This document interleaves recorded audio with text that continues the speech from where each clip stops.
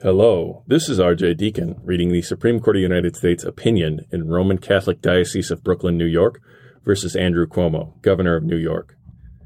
If you'd like to support the podcast or me as I slog through law school, please find the podcast on Patreon or follow the PayPal link in the show notes.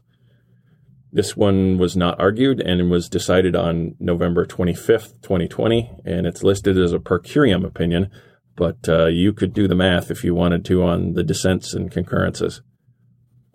The application for injunctive relief presented to Justice Breyer, and by him referred to the court, is granted. Respondent is enjoined from enforcing Executive Order 2.02 or 202.68's 10 and 25 person occupancy limits on applicant, pending disposition of the appeal in the United States Court of Appeals for the Second Circuit, and disposition for the petition for a writ of certiorari if such writ is timely sought. Should the petition for a writ of certiorari be denied, this order shall terminate automatically. In the event the petition for a writ of certiorari is granted, the order shall terminate upon the sending down of the judgment of this court. This emergency application and another, Agudath Israel of America et al. Versus Cuomo, present the same issue, and this opinion addresses both cases. Both applicants seek relief from an executive order issued by the Governor of New York that imposes very severe restrictions on attendance at religious services in areas classified as red or orange zones. In red zones, no more than 10 persons may attend each religious service, and in orange zones, attendance is capped at 25. The two applications, one filed by the Roman Catholic Diocese of Brooklyn and the other by Agudath Israel of America and affiliated entities, contend that these restrictions violate the Free Exercise Clause of the First Amendment, and they ask us to enjoin enforcement of the restrictions while they pursue appellate review. Citing a variety of remarks made by the governor, Agudath Israel argues that the governor specifically targeted the Orthodox Jewish community and gerrymandered the boundaries of red and orange zones to ensure that heavily Orthodox areas were included. Both the diocese and Agudath Israel maintain that the regulations treat houses of worship much more harshly than comparable secular facilities, and they tell us without contradiction that they have complied with all public health guidance, have implemented additional precautionary measures, and have operated at 25 or 33% capacity for months without a single outbreak. The applicants have clearly established their entitlement to relief pending appellate review. They have shown that their First Amendment claims are likely to prevail, that denying them relief would lead to irreparable injury, and that granting relief would not harm the public interest.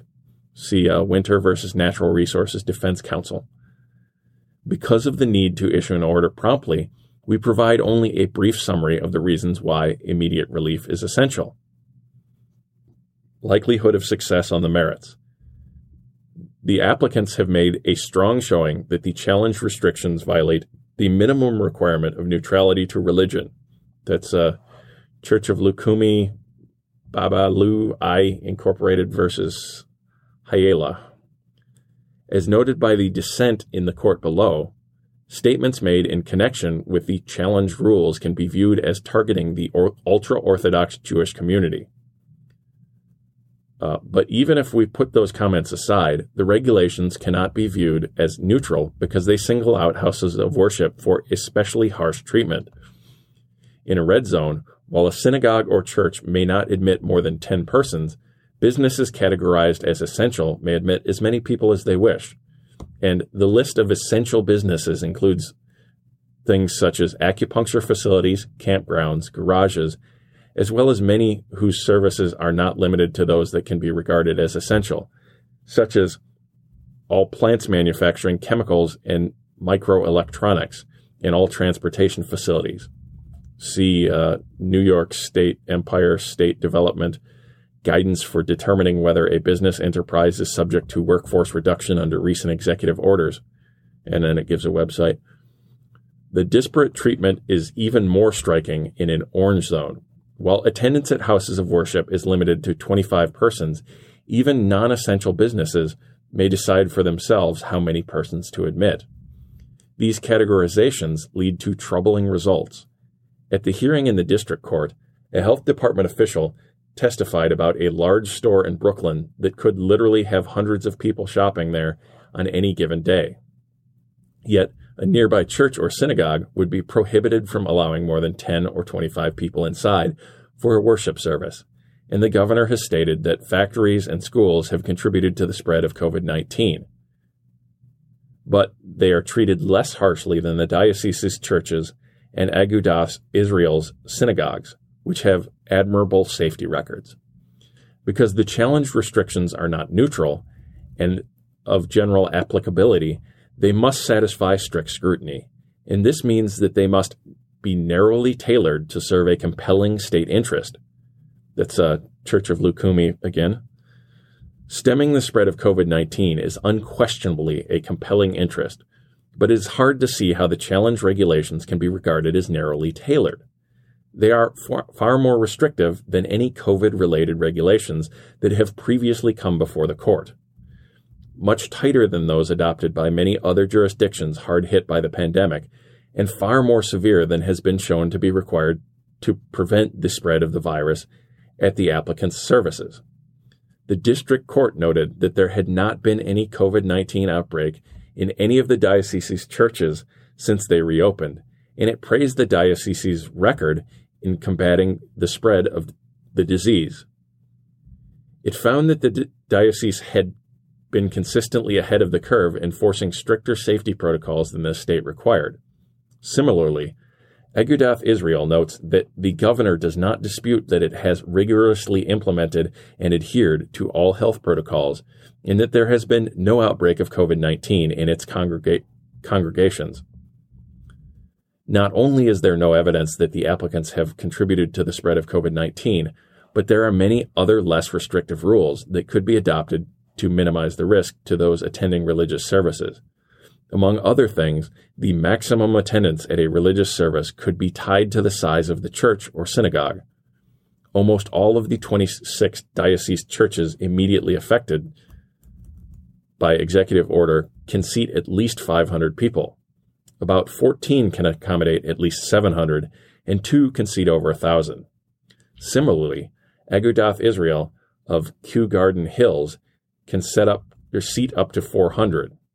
It is hard to believe that admitting more than 10 people to a 1,000-seat church or 400-seat synagogue would create a more serious health risk than the many other activities that the state allows.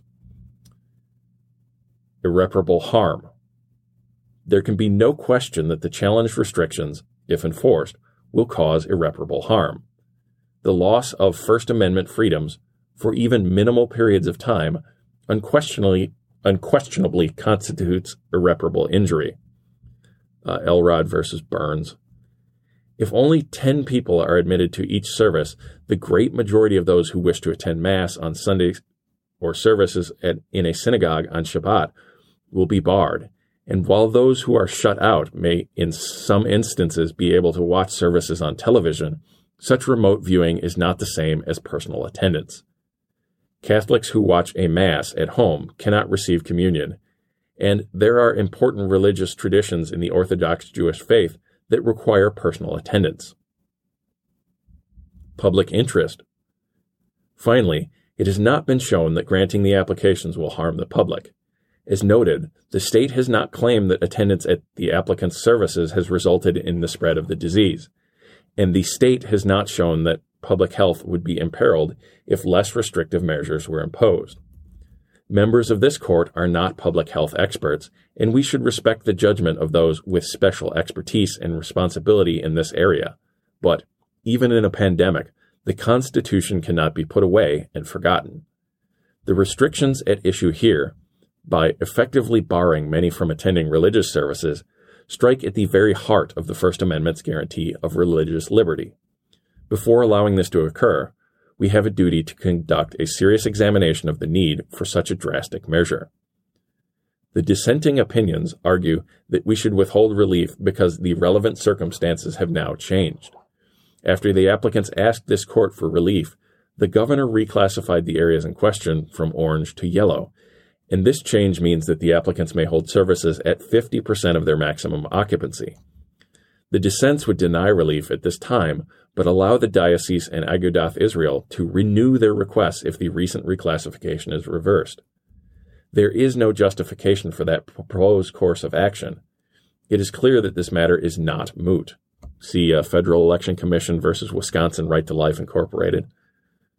Friends of the Earth Incorporated versus Laidlaw Environmental Services. And injunctive relief is still called for because the applicants remain under a constant threat that the area in question will be reclassified as red or orange. See Susan B. Anthony List versus Dry House. The governor regularly changes the classification of particular areas without prior notice. If that occurs again, the reclassification will almost certainly bar individuals in the affected area from attending services before judicial relief can be obtained. At most Catholic churches, Mass is celebrated daily, and Orthodox Jews pray in Agudath Israel's synagogues every day. Application in number 20A90 at page 4. Moreover, if reclassification occurs late in a week, as has happened in the past, there may not be time for applicants to seek and obtain relief from this court before another Sabbath passes. 13 days have gone by since the diocese filed its application, and Agudath Israel's application was filed over a week ago. While we could presumably act more swiftly in the future, there is no guarantee that we could provide relief before another week passes. The applicants have made the showing needed to obtain relief, and there is no reason why they should bear the risk of suffering further irreparable harm in the event of another reclassification. For these reasons, we hold that the enforcement of the governor's severe restrictions on applicants' religious services must be enjoined. It is so ordered. And again, that was a per curiam.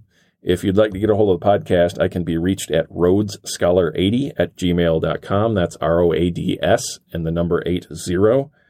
Or if you'd like to support the podcast or support me as I slog through law school, please find the podcast on Patreon or follow the PayPal link in the show notes. Thank you for listening.